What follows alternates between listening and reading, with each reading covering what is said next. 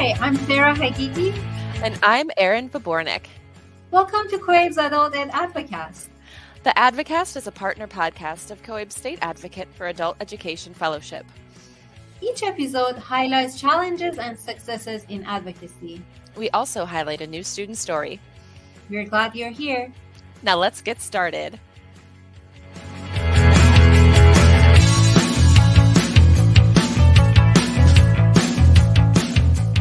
Hi, Erin. How Hi, are Sarah. you? I am so good. How are you? Good. Thank you. It was very nice seeing you in person in Atlanta. It was. We had an escalator moment where, like in a movie, I Yay. was at the bottom of the escalator and you were at the top, and it was the first time we'd seen each other in person. We needed background music, and someone I know said she witnessed it, and she said it was a pretty interesting scene to It witness. was interesting. Oh my God, it was so good to be able to see you in person. And I confirm that you have legs. Yes, and I can confirm that you have a whole body as well. Oh, good. You're good. just not That's a face important. on a screen. And I also want to say, because I think you're too humble to say this, but you won an award at the national conference, did you not? I did. I'm very honored. Yeah, it was very exciting when I heard the news, and I was very excited to be there and celebrate that day with all the fellows and everyone who helped me during the advocacy. The award was local excellence in local advocacy, and COAB and Essential Ed. They were very nice to select me for this award. Well, you absolutely deserve it. So all of the work you've been Thank you. doing is pretty incredible. And we just got through with Advocacy April. So And we have new cohort of safe people that are joining us, and now the family is growing. And this Advocacy April has been a very wonderful month. it has been. I think for cohort 3, it's probably a bit of a whirlwind because it's, that's the first big advocacy push after you get started in SAFE, and it's just exciting and exhausting and confusing. But we have some really incredible fellows that we are going to be interviewing throughout this year. Old cohorts and, of course, pulling from our new cohort 3. Great. So as we were thinking about kind of what to highlight, Sarah and I were having a discussion about rallies and about different ways to reach those who have influence in our state legislatures. And Sarah said, I would really like to hear more about what Illinois, in particular our Illinois Adult and Continuing Educator Association, IACEA, does in terms of rallies. And so we pulled in our special guest for today, and we will interview him right after the break, but we'll hear from Jeff Campbell, who has a long history of working with rallies, both in person and virtual. So That's Sarah, exciting. shall we go for a quick break? And when we come back, we can welcome Jeff into the studio.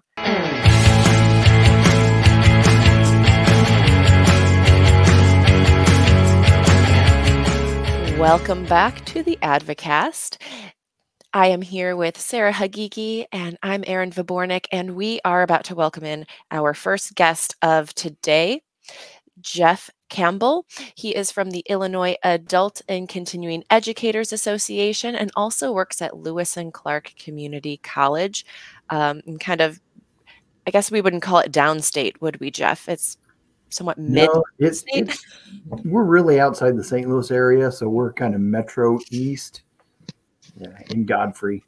Okay. Good. Hi, Jeff. I've heard a lot of good things about you. Nice to finally meet you. Nice to meet you as well. Thank you for this opportunity to join you today.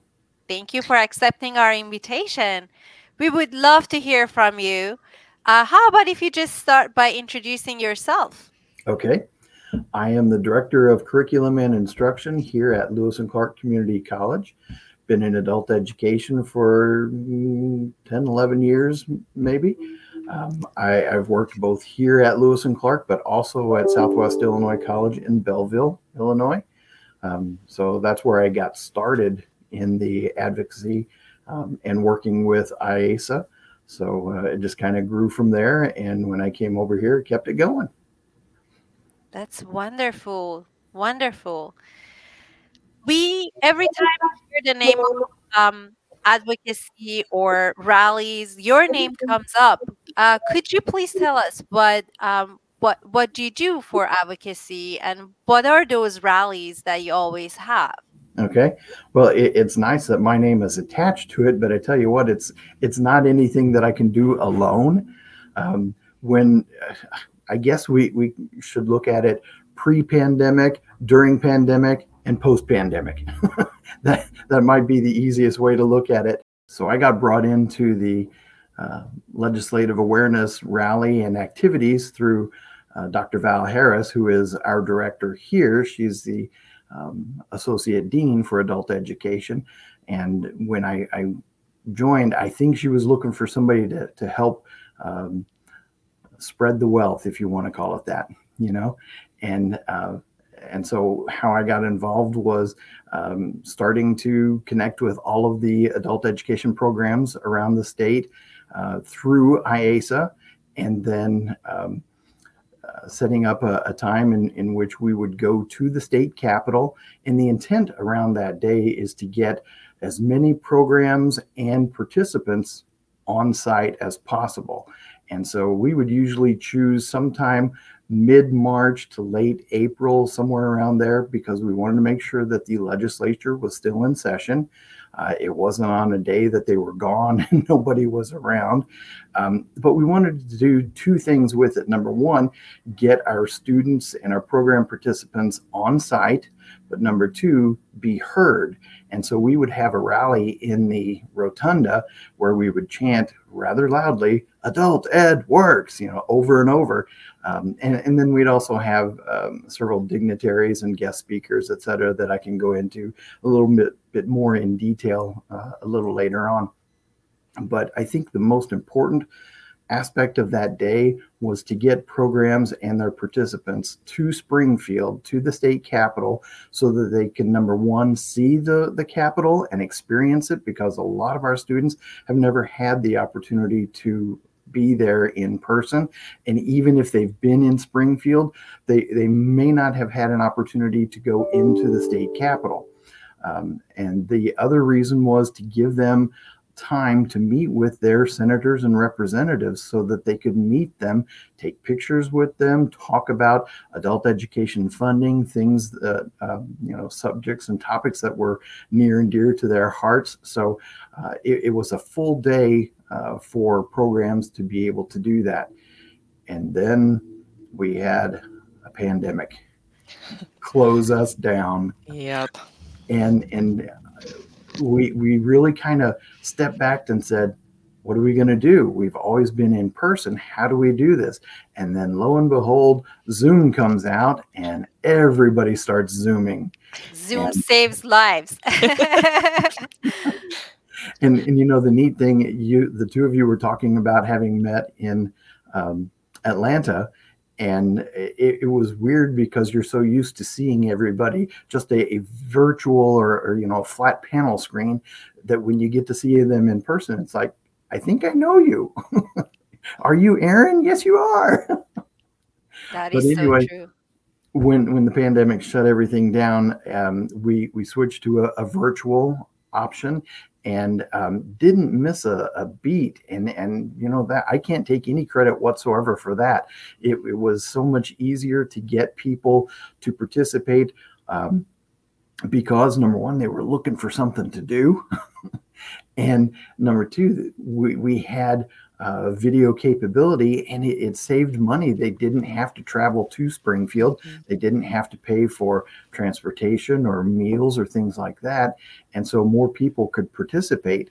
And we held it basically the same way we did previously. We invited a few legislators to participate. We invited additional adult education program directors and state people. And we still chanted Adult Ed Works. I mean, we couldn't let that go. And so we were able to continue doing that through those 2-3 years. And now we're just this past week, I was informed that we're able to go back next year. So 2024, we are looking forward to being in person at the Capitol. Woohoo! How exciting! It really is. Yeah, we were all kind of geared up to go back this year, but unfortunately there's construction. That's right. You know, we thought, all right, no more pandemic shutdown. And then we find out construction all the way around the Capitol. Where are we going to park? What are we going to do? So, yeah. Well, it's exciting that it's going to come back next year. Yeah. Yes. And now, Jeff, you mentioned that it's not something that can be done alone. And I have witnessed the process of planning these rallies. Can you kind of dive into what you found? Like, what are the major tasks that need to be completed and recommendations of kind of the size of the team?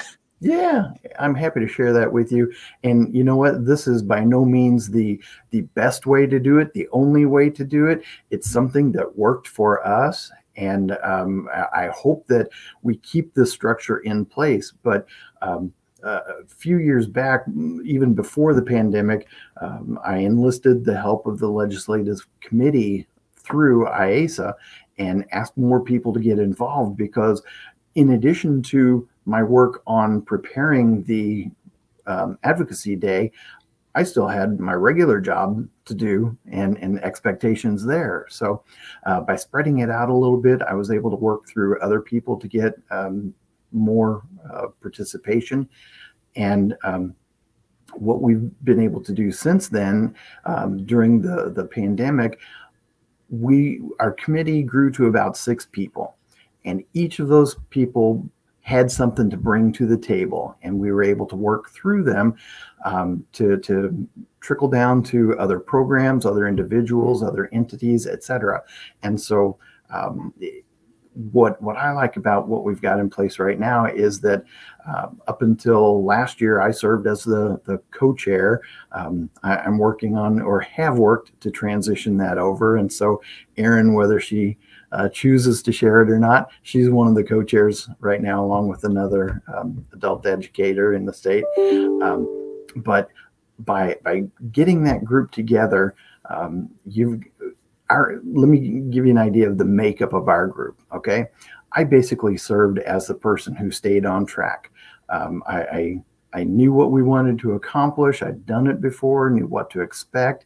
And when we got to the point where we were doing more talking and laughing and having a good time, and less about staying on target, and Erin knows what I'm talking about, I could say, okay, time out, let's bring it back. Let's stay on track here. So I served in that capacity. And then we had a couple other committee members who are, well, in fact, I would say half of our committee, 3 of those folks, are very good at working with and developing relationships with legislators. They are active in the state. They know who the legislators are. They also know who those legislators are that are passionate about adult education.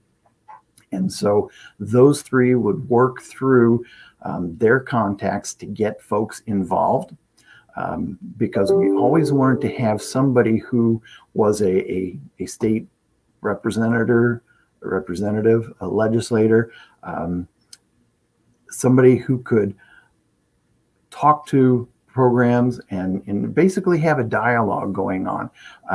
During the pandemic, we basically asked for the world and were given that. And what I mean is that we got Representative Teresa Ma on our video webinar, and we had an opportunity to ask her questions. And she talked to us about her advocacy efforts and a legislative process and things like that. And students got access to legislators that they never had before. So that piece of our committee is vital. When you've got folks who know who those people are and have a relationship already with them, they can help to bring them in.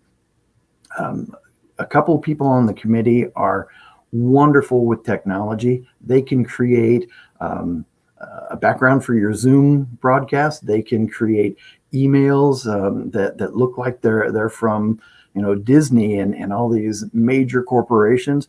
They are techno whizzes, and through them we could get information out to all of our members in a flash. And so I think those folks are very critical in that role as well. And then I know she's just gone off the screen, but Erin did something that really, I don't want to say surprised, it thrilled me. She put together a standards-based, content-aligned instructional presentation on advocacy that we could send to anybody at any of our programs, and they could teach a lesson on civics and advocacy, and it was basically a script ready for them to go. Had we not had that coming together, we would have basically said to all of the participants, looking forward to seeing you. Well, here we gave them, the teachers, something that they could take into their classroom and help prepare their students for. So I think we stumbled onto success. I don't know that we set out to have a committee of 6 members and you do this and you do that kind of thing. But I think we learned a lot from it and benefited greatly from doing that. So This is great. This is great. Thank you so much for sharing all this information. I'm amazed by all this information and the good work that you're doing. And as someone who has done advocacy work for a couple of years, I understand that it takes a village. it does. And you need to be prepared and on task to get works done. So you mentioned that advocacy, the rallies usually happen mid-March, somewhere between mid-March to late April. How far in advance do you start planning for these rallies? You almost need to start as soon as this year's finishes, start planning for next year.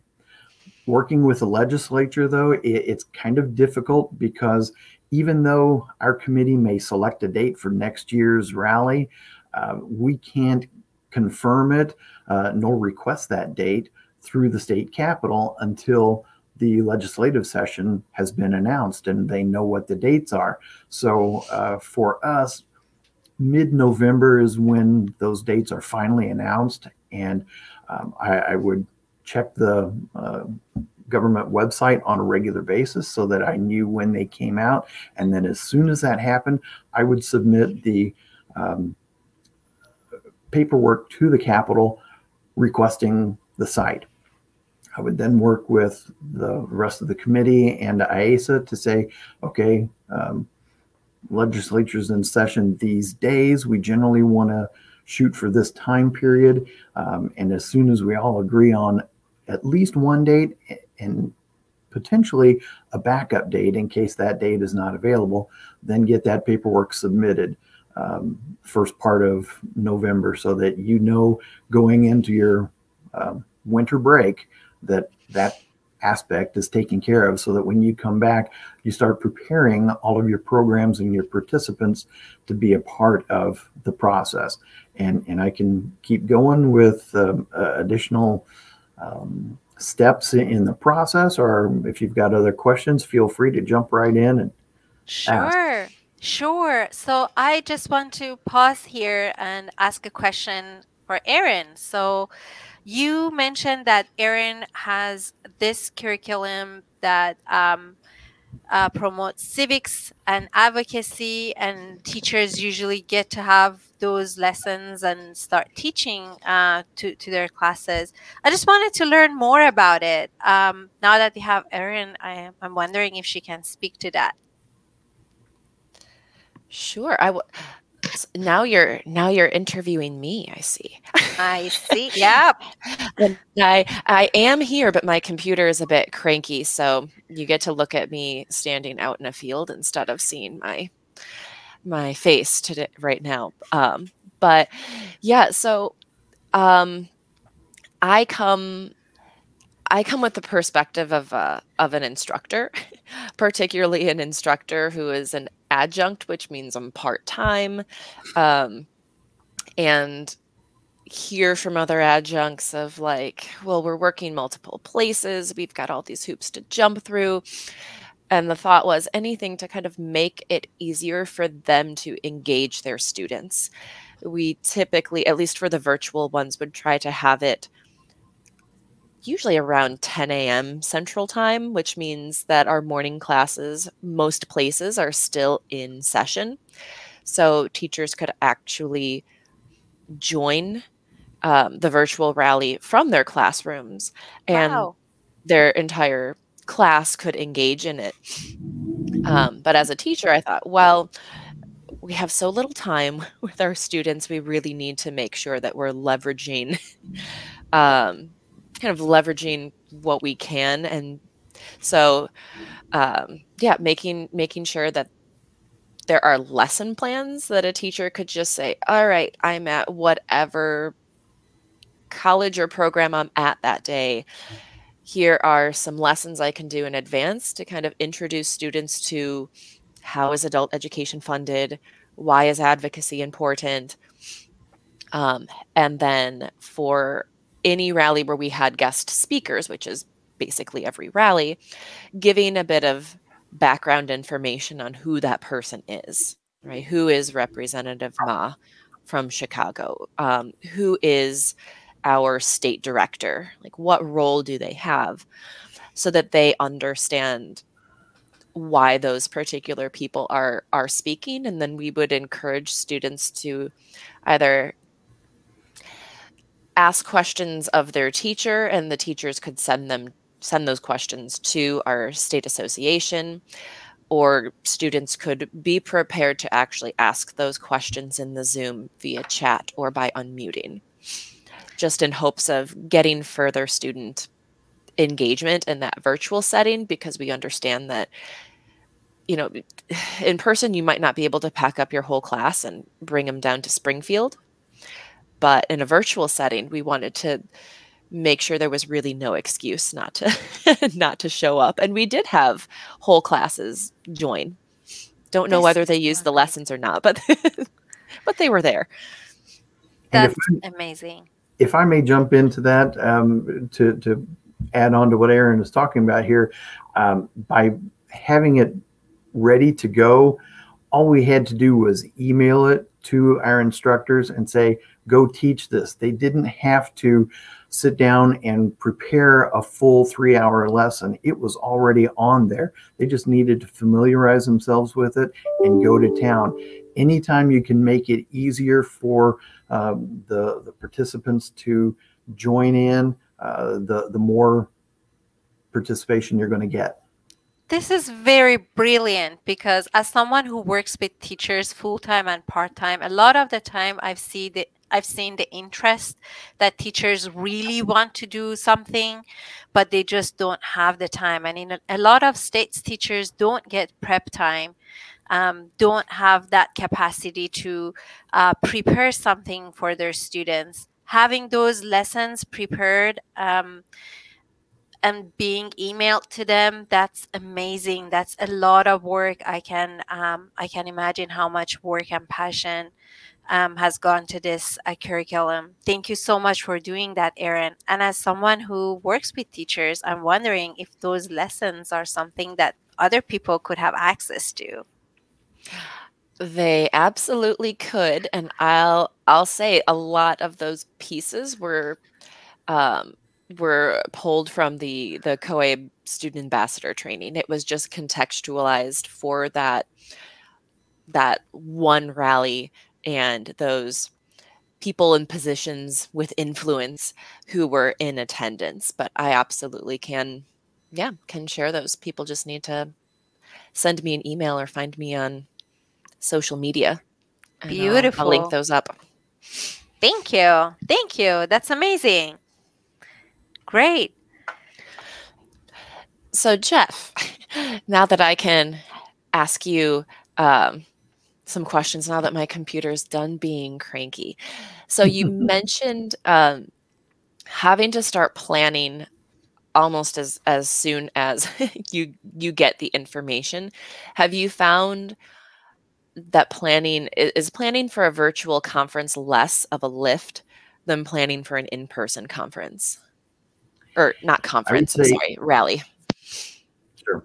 I would say yes and no. It's less from the standpoint of once you get to the point where you're doing the virtual rally and you're all online, half an hour, 2 hours, whatever, it's over. You don't have to travel back to home from the state capitol. So from that standpoint, it's less of a burden on your mind, so to speak. But regardless, the preparation and the planning is very similar, and really no step should be overlooked. I would think that at least we wanted to plan the same way for in-person as we did virtual, because it took the same amount of time, preparation, getting people involved, etc. I don't know if that fully answers your question there, but feel free to.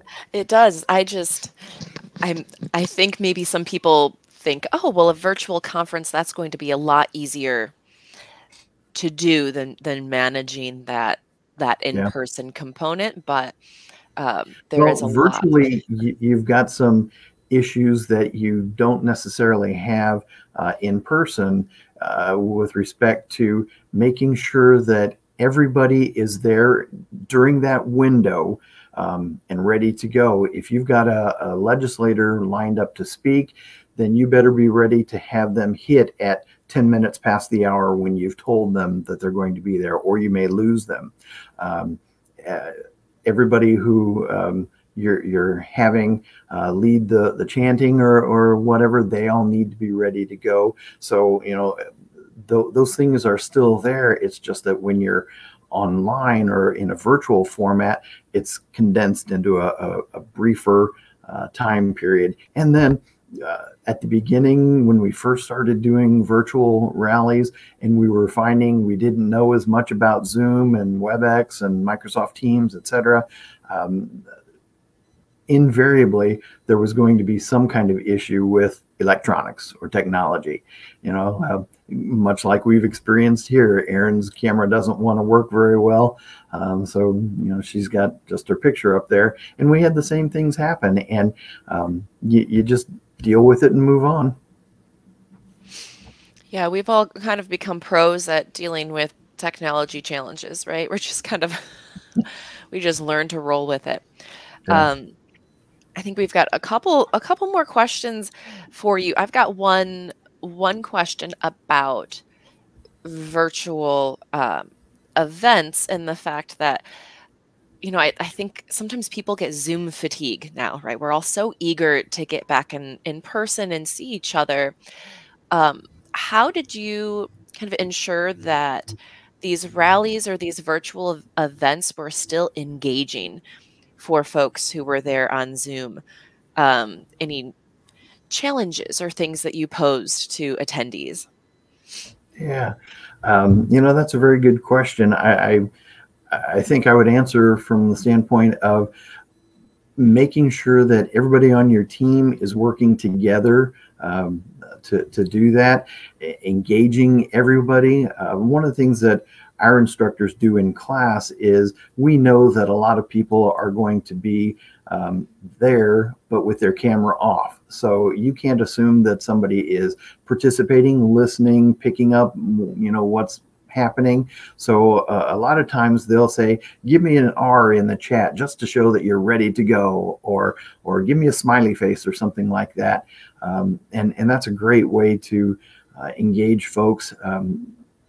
In a virtual format, we also wanted to try to make it brief enough that we didn't lose interest, but engaging enough that it made people want to participate. And so we would have videos from legislators. We would have other state level employees, program leads, directors, etc. And usually if you get somebody who is pretty high ranking, Representative Ma, and there's name recognition, folks want to pay attention to that one. And that always helps to engage our participants. When you give them a forum in which they can actually speak to the legislator or somebody in charge, in command, that makes a difference as well. And you had a pretty innovative idea at our most recent one in the fall, where we did a chant contest of having programs or participants, 3, participate and see who could lead the most kind of exciting chant of adult ed works. And there was a vote at the end of who the champion was. And that person just got a shout out. Yeah. Honestly, that one came about because we had done 3 consecutive video-based virtual rallies and wanted to shake it up just a little bit in order to keep people engaged and wanting to participate. So yeah, we took, I don't want to call it an application, but we obtained 3 programs from all around the state and basically turned the video and the camera over to them to give their best chant, and then let everybody choose who that was. And as I recall, that was a fun time, wasn't it? It definitely was. You guys are very cool. I'm here thinking, oh my God, I want to hear all about those champions and listen to those songs and judge some of those songs. So that's very interesting. No wonder you have good participation. Yeah. My question for you, Jeff, is that we hear all about successes that what you do, all rallies, the meetings, the fun, champions, and all of these things. I'm wondering if there are some challenges on the way that people who might want to do something similar to these rallies need to be prepared for. Challenges. I would say that address each challenge as an opportunity. The pandemic's a good example. We got shut down about 2 weeks before our rally was supposed to be in person.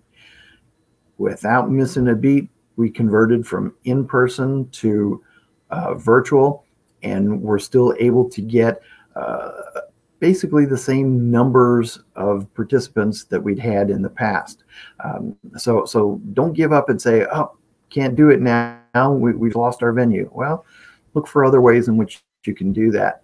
I think another thing is if you want a quality program, get the people who are the players involved. And that means the legislators, your state level administrators, get them involved. And one of the things that I've I guess been on my own personal crusade for a few years is to identify those legislators who are open to working with adult ed programs, those that support adult education, and working to make them friends, connecting with them on a year-round basis, not just 2 or 3 months prior to a rally to say, hey, will you come talk to us? We need to be in touch with them. If your state association has a company that does lobbying for you, work through them to get a foot in the door with those legislators. The more we can get name recognition and those legislators involved, the more legitimacy we add to our event. And I would expect participation will increase as a result of that. Beautiful. Thank you so much. What words of wisdom, like just viewing every challenge as an opportunity.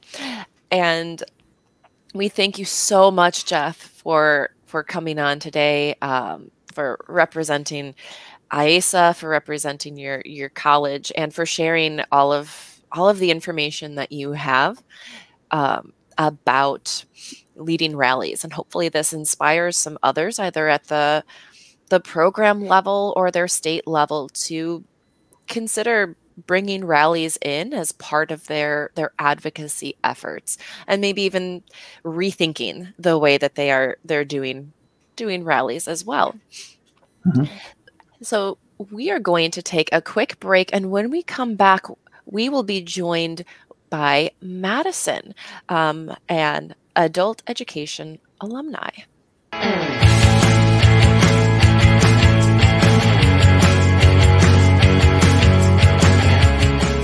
Hi, Madison. Welcome to the Advocast. Hi, Madison. Hi, thank you. Thank you so much for accepting our invitation and being our amazing guest on Advocast. I would love to learn more about you. Just tell us about yourself. I am a property manager right now. I am going to school for paralegal studies, and I have 2 children named Kaylani and Landon. That's beautiful. Do you live in Illinois too? Yeah, I live in right for about 30 minutes away from Lewis and Clark campus. That's beautiful. Thank you. Thank you for being here with us. So, Madison, tell us about how you got involved in adult education.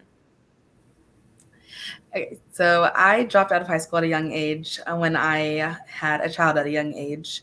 I immediately enrolled into the GED program at, I think, the Edwardsville campus. They have like an off campus, and it was with Mr. William Ellington. He was the very first teacher for GED for me.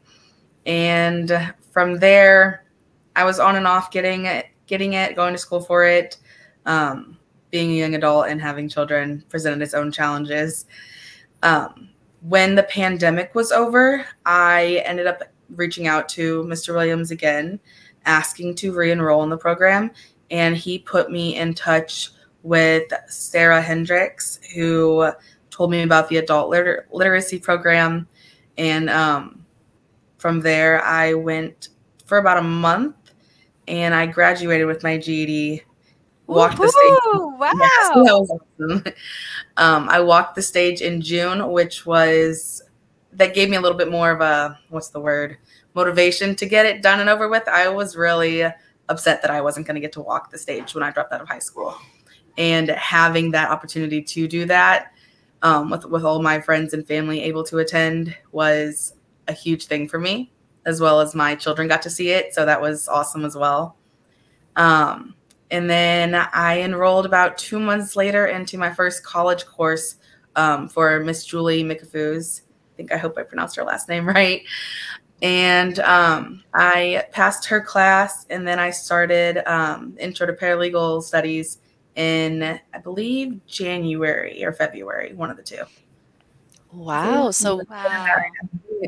you talked about how you were kind of on and off in the beginning because, kids, there's no accounting for the challenges right there. But it sounds like once you went back, you've just been on the fast track. Yeah. I'm excited. I have been very blessed to have the opportunities that I've had. The support that was given to me through the adult education program has helped immensely. Because I've even cried in Miss Sarah Hendricks' office because I didn't think that I could get to where I'm at today. And it's just amazing. It's amazing the support that you get from there. It gives people hope that they can go further than what they are. Wow, this is so amazing. You know what, Addison? I had interrupted education as well, and I'm telling you, when you're in your parents' house and you're studying, you think that's difficult, but it's more difficult when you're an adult and you have responsibilities, and then you have to pay for bills and take care of other human beings, Yeah. kids, parents, or whoever that you're taking care of. It takes a village for you to be able to continue your education, and it requires a lot of perseverance and hard work to get to where you're at. Congratulations, and this is Thank very you. inspiring, and I can tell you that your children, when they saw you walk and get your degree, they were very proud of you, and that will stay with them. And they will always remember that their mom did such a great job, and they will continue your path. Thank They you. will never stay away from education.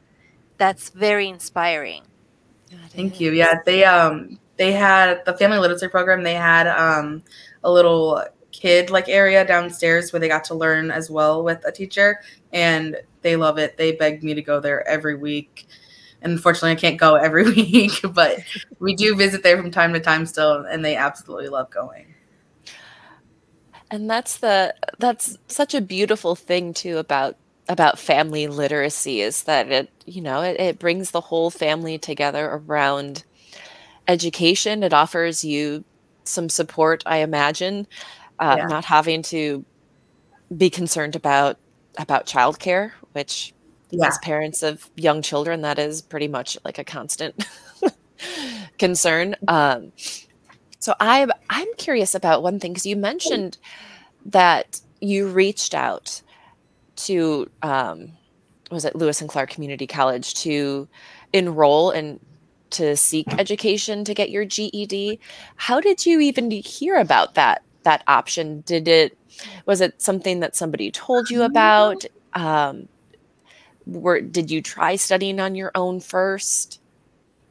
I think that whenever I first left, I still had a teacher that was very close to me in high school, and she had kind of encouraged me to look into it.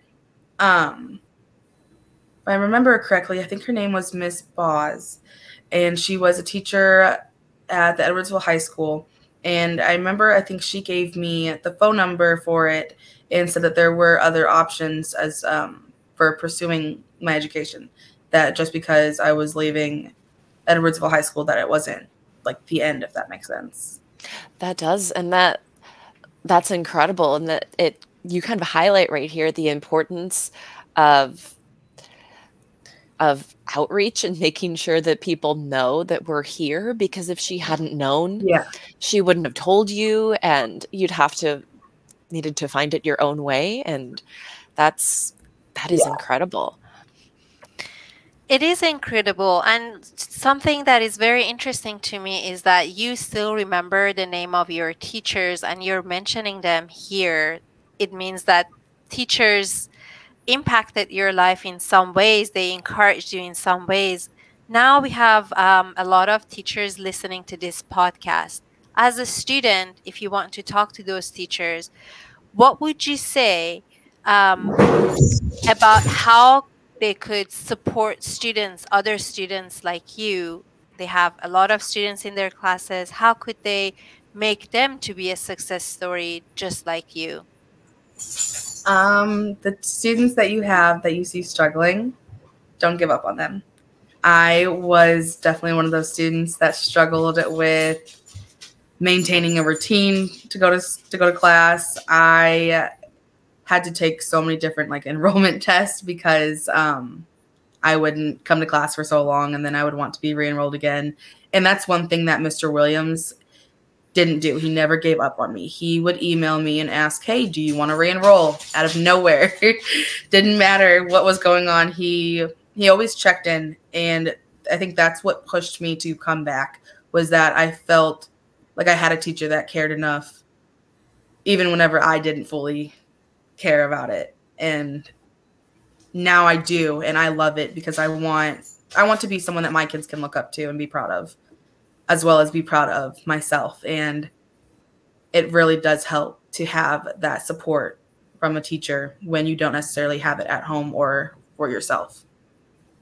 That's true. It's very hard to sometimes stay motivated and continue, and you need that outside support. That's very true. Thank you for sharing those stories, and thank you for mentioning. I'm sure those teachers will always